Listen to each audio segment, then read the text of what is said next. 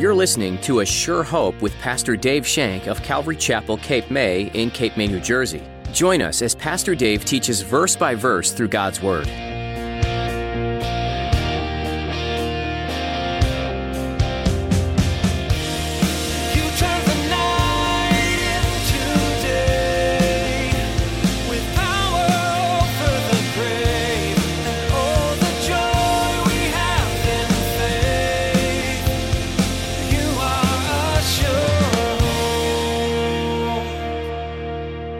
Many times we take the promises of God and we say, "Oh God, help me to believe your promise.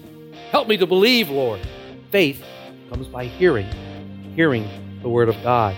You know, we're told in Jude that one of the ways in which to keep ourselves in that place of blessing, the blessings of God's love, is building up ourselves in the most holy faith. In Jude 20 it says, "But you, beloved, building yourself up on your most holy faith, praying in the Holy Spirit, keeping yourselves in the love of God." Have you found yourself asking the Lord to increase your faith? There is nothing wrong with this request. Even the disciples asked for this. In today's message, Pastor Dave will be sharing that faith is also a muscle. We can practically grow our faith through hearing the Word of God and putting it into practice. Now, here's Pastor Dave in the book of Acts chapter 2 as he continues his message, Peter's Sermon Part 2.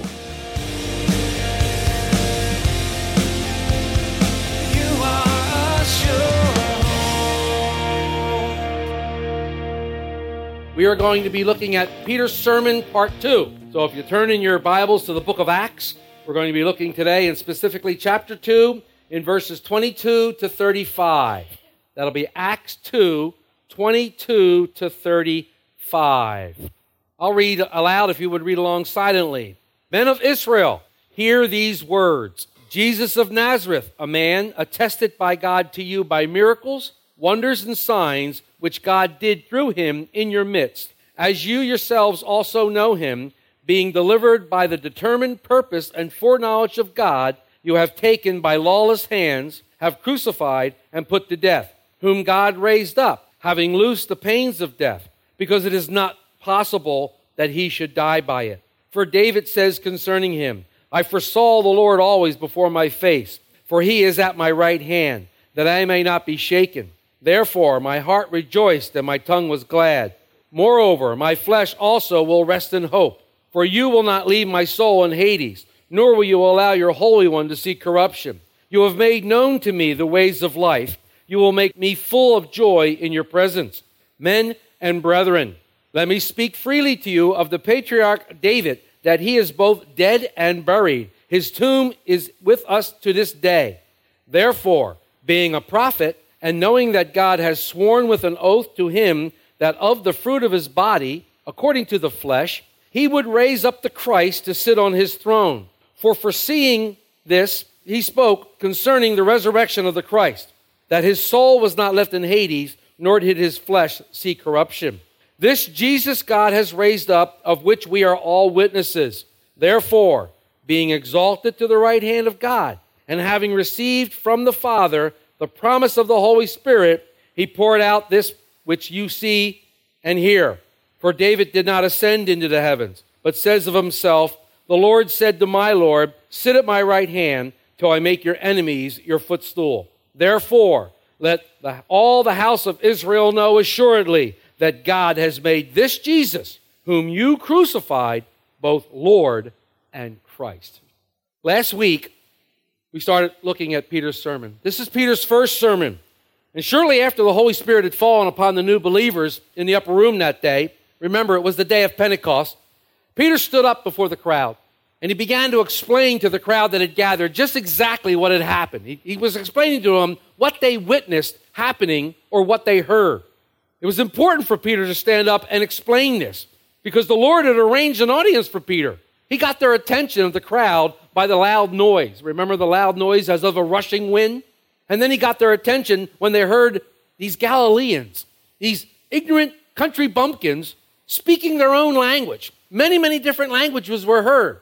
And they all heard these languages and they recognized their very own language and they heard the wonders of God being spoken. So they were drawn into this curiosity, wondering what was happening here. They heard praises to their Lord in their own native languages, and they were amazed, and they were perplexed. They were marveled. This drew them even closer. This prepared their hearts for what the Lord was now going to say through Peter by the Holy Spirit.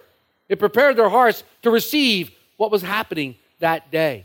Remember, these were devout men. They had gathered in Jerusalem for the Feast of Pentecost. They were celebrating the feast. They were in the temple. They were seeking God. They were doing all that the Lord had commanded them to do on that day. So they were already seeking God. And we know the scripture says, for those that seek God, they will find God. So they're seeking and their hearts are open. So Peter begins his sermon on that day and explains what happened. He responded to the question that they asked, whatever could this mean? In verse 12. He told them that what they were witnessing was indeed a fulfillment of Joel's prophecy. The prophet Joel in Joel 2, 28-32, talked about the Lord would pour out his Spirit upon all flesh in the last days. Peter pointed out to these curious seekers of God that they were witnessing this very event before their eyes. God himself was pouring out his Spirit upon the flesh. Peter explained that this was the reason for the supernatural phenomenon that they had witnessed. This prophecy had now been fulfilled. In today's text, Peter, now being more confident than ever, and he's overflowing now with the Holy Spirit, moves into a much deeper meaning. He seizes an opportunity here to share the gospel message. He wants to share the gospel message. He's going to tell these men why all this happened. He told them what had happened. He explained to them exactly what had happened, and now he wanted to tell them why it happened, the purpose for this happening. He's going to share with these men the life, the death, and the resurrection of Jesus Christ. Who is the Christ? The Messiah. We know that as the gospel. We know that as the gospel message. Peter's now ready to share with them. In verse 22, Peter pleads again with the crowd to pay attention because he knows that what he's about to say is life-changing. Let me say that again. Peter knows what he's about to say is life-changing. The gospel changes lives. The gospel changes lives. Peter asks them to listen carefully. The writer of Proverbs, King Solomon, wrote this in Proverbs 23:12. Apply your heart to instruction and your ear to words of knowledge. Peter needs their complete attention to explain to them Jesus, using these scriptures as proof. What better way to convince someone of the truth than the book of truth, the Word of God? When someone wants to know what truth is, always point them to the Word of God. Hearing the Word of God is extremely important to us. The Apostle Paul, when he's writing to the church of Rome, had this to say in chapter 10, verses 14 through 17. How then shall they call upon him in whom they have not believed? And how shall they believe in whom they have not heard? And how shall they hear without a preacher? And how shall they preach unless they are sent? As it is written, how beautiful are the feet of those who preach the gospel of peace, who bring glad tidings of good things. But they have not all obeyed the gospel. For Isaiah says, Lord, who has believed our report? So then, faith comes by hearing, and hearing the word of God. Faith comes by hearing, and hearing the word of God. A person cannot believe unless they hear. Faith comes by hearing, hearing the word of God. It is through the word of God that we come to know God. And knowing God, we come to believe and we come to trust in him. The word of God is essential for the development of our faith within our hearts. We need the word of God in our lives. So I've heard people say, oh Lord, help me to believe, just help me to believe. Can you imagine my surprise if I came home one afternoon and I came through the door and I said, honey, I've decided to take you out to dinner tonight. We're going to go out and get a nice steak. And my lovely Beatrice would say, oh, help me to believe you, David. Just help me to believe you. I would wonder what kind of character I am if she can't believe what I say. If she really has no trust in what I might put forth. But many times we take the promises of God and we say, oh, God, help me to believe your promise. Help me to believe, Lord. Faith comes by hearing the word of God. You know, we're told in Jude that one of the ways in which to keep ourselves in that place of blessing, the blessings of God's love, is building up ourselves in the most holy faith. In Jude 20 it says, but you, beloved, building yourself up on your most holy faith, praying in the Holy Spirit, keeping yourselves in the love of God, looking for the mercy of our Lord Jesus Christ unto eternal life. So the way we build ourselves up in the most holy faith is through the Word. It's hard to trust somebody that you don't know. When a person comes up to me and says, I'm having the hardest time trusting God in this area. What they're really saying to me is, I don't know God very well. Because if you knew God really well, you would be trusting in him for everything in your life. If you knew the promises that he's declared to us in his word, you wouldn't have any trouble trusting in him. Well, you might have some lapses, don't get me wrong, but there would be an overall trust in what he's doing. All his promises are yes and amen. And he works everything together for good, and we know this. So we should be believing in his promises. How can you know God? You can know God through his word. Because in his word, he has revealed himself to us. So it's easy for Paul to say, faith comes by hearing and hearing the word of God. If you want your faith increased, study the word of God. So Peter knows the value of the word of God, and he wants the attention of the men to be towards what the Lord is going to say to them. When we're in a study like this, your attention needs to be focused on what God is saying. Distractions need to be to a minimum so that we hear every single word, every single thing that is said by God to you. Because the same Holy Spirit that's dwelling in me now dwells in you, and he's going to declare these things to you if they are so or not. And then it becomes your job to be a Berean, to take home everything that was said, take it back to the Word of God to see if it's true or not. That becomes your job. So we need to be attentive. Suppose today, as we're giving the gospel message, there's someone in the audience here, there's someone in the congregation here who is this far away from accepting Lord Jesus and going into eternal life. And we're preaching God's word here, and we're coming into a real important part of God's word, and they're hanging on it, and they feel their hearts start to quicken. And just about that time, there's a distraction of some sort, and they turn their head, and they miss that moment. That could have been the moment that brought them into the kingdom of God. That's how important the word of God is. That's how important the word of God should be. We should revere the word of God as it is. It's the word of God, the actual word written down, penned by the Holy Spirit and man. It's God's word, God's letter to us. Jesus knew the value of listening, knew the value of hearing the word of God. In the book of Revelation, he writes 7 letters to 7 churches. At the end of each letter, what does he say? He who has an ear, let him hear what the Spirit is saying to the churches. You need to hear the word of God. It enriches your faith and it builds you up. So now Peter is moving into the heart of his sermon, and the heart of his sermon is Jesus Christ. In the second part of verse 22, he sums up the life of Jesus. In verse 23, he speaks of the death of Jesus. And in verse 24, he speaks of Jesus' speaks of Jesus' resurrection. In 30 seconds, Peter encompasses Jesus' life, death, and resurrection. That's some preaching. That's not bad. Wrap all this up. In these verses, Peter tells these men, these seekers of God, about the truth of Jesus of Nazareth. He tells them that indeed he had been raised from the dead, and that the resurrection proves that this Jesus is the Messiah. This Jesus is the one that they've been waiting for, the one that we sang about today, Emmanuel, God with us. Emmanuel, they've been waiting for their God to come down. All the prophecies told so. The entire Bible is full of nothing but prophecies of that Jesus would come, and they were waiting for him. Peter is saying, he came. He was here. This is the one that the scripture says. This is the one that was attested by God. Peter gives them 4 proofs of the resurrection of Jesus Christ of Nazareth. Look at verses 22 and 24. Jesus of Nazareth, a man attested by God to you by miracles, wonders, and signs, which God did through him in your midst, as you yourselves also know, being delivered by the determined purpose and foreknowledge of God, you have taken by lawless hands, have crucified and put to death, whom God raised up, having loosed the pains of death, because it was not possible that he should die by it. The first proof Peter provides is the very person of Jesus Christ. The first thing Peter tells them is something that they already know. Jesus was a man.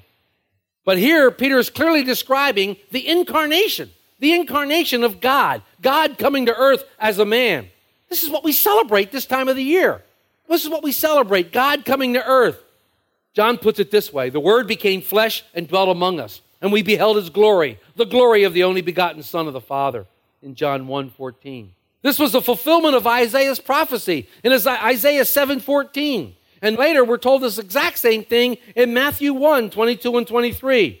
Matthew says, so all this might be done, that it might be fulfilled, which was spoken by the prophet, saying, therefore, the Lord himself will give you a sign. Behold, the virgin shall conceive and bear a son, and she shall call his name Emmanuel, which is translated, God with us.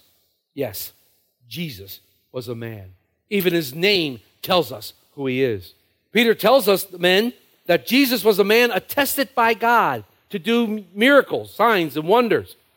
He openly did these things. He didn't hide in a corner doing these miracles. He openly did signs and wonders, attesting who he was. And everyone that saw the miracles knew that the miracles were from God.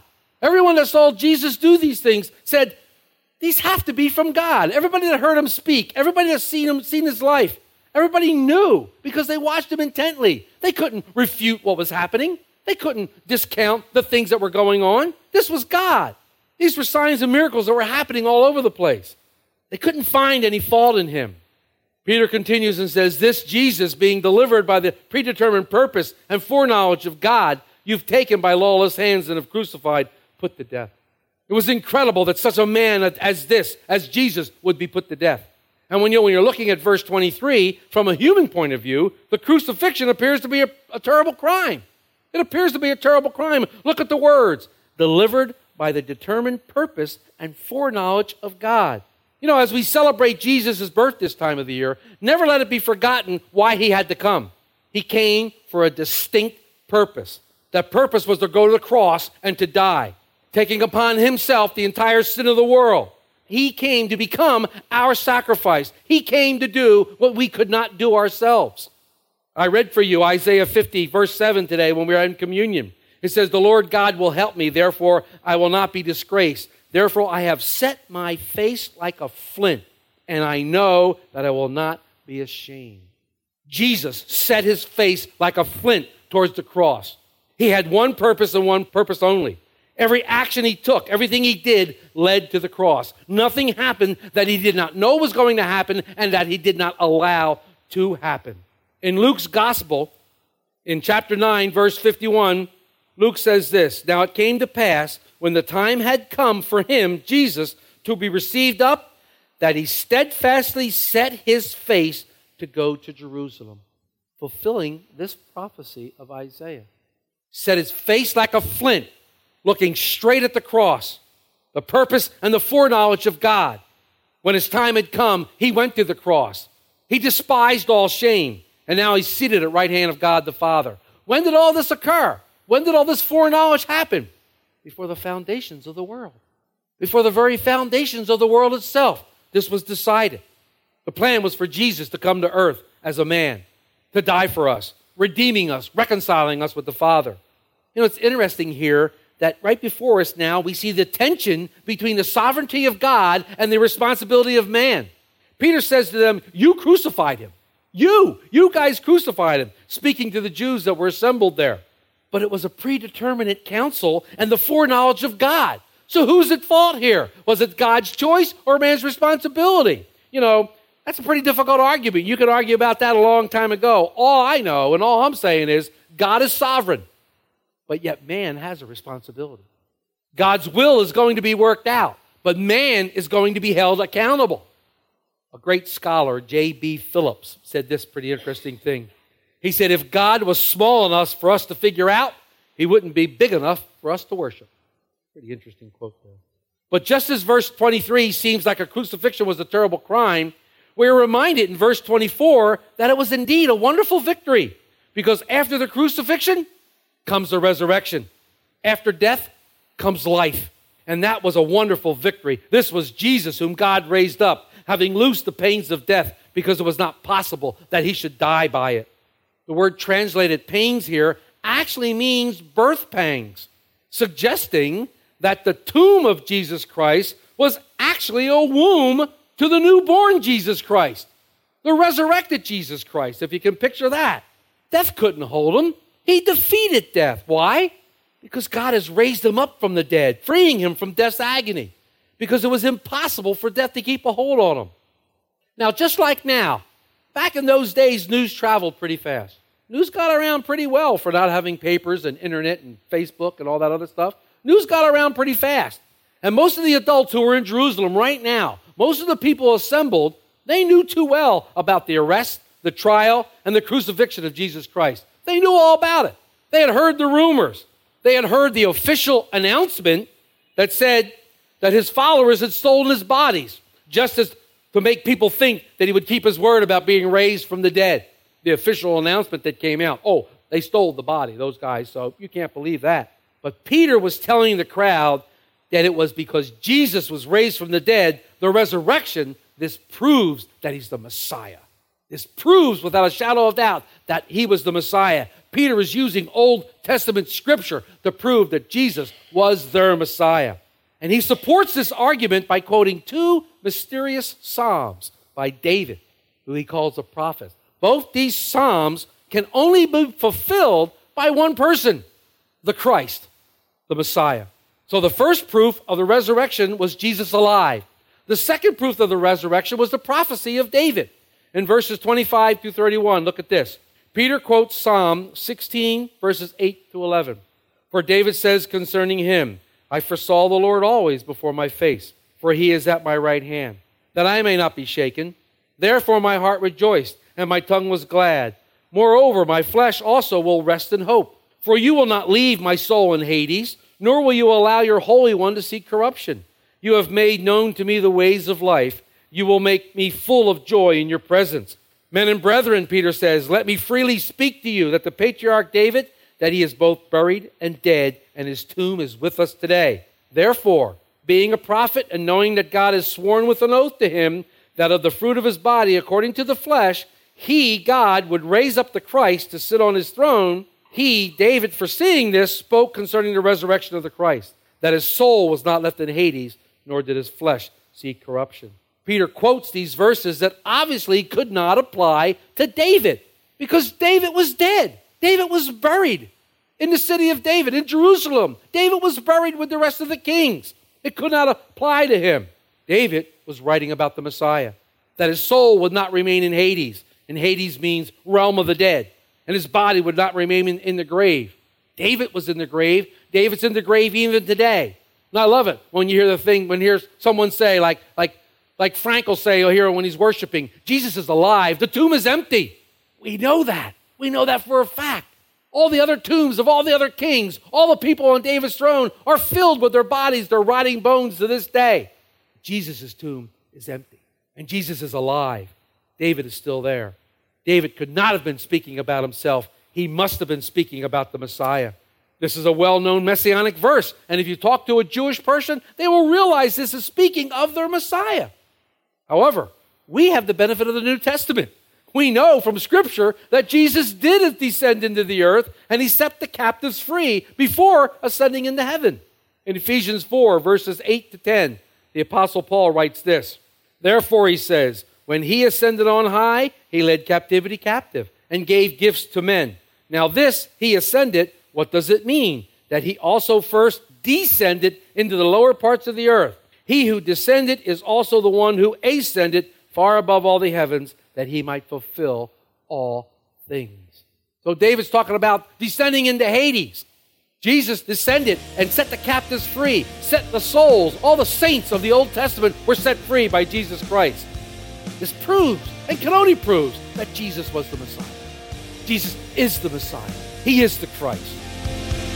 You are a sure hope. You've been listening to Pastor Dave on A Sure Hope. Pastor Dave is working his way through the book of Acts. Did you know that the first martyr for Jesus was a great man of faith? His name was Stephen, and he was bold and courageous to proclaim the name of Jesus to others. He wasn't afraid to tell the truth, even when it cost him his life. What courage in the midst of opposition! Do you think you could do the same in this day and age? It's hard to stand up for Jesus when everyone around you is telling you you're intolerant, unloving, and just looking to put people down if you tell them they're doing something wrong. But what makes things right or wrong is firmly rooted in Scripture. It's God's Word that should direct morality, and Stephen was unafraid to go there. If you like this message and would like to catch up on any message you may have missed, head over to ASureHopeRadio.com. There you'll find many messages from the book of Acts, as well as other series. If you find yourself in the Cape May, New Jersey area, stop in and see us. All the information you need is on our website, location, directions, and service times. And if you prefer to call, you can do that too. Our number is 609-884-5821. Once more, that's 609-884-5821. We'd be happy to answer any questions over the phone. Well, that's all we have time for today, but we've loved spending this time with you. We look forward to the next edition of A Sure Hope.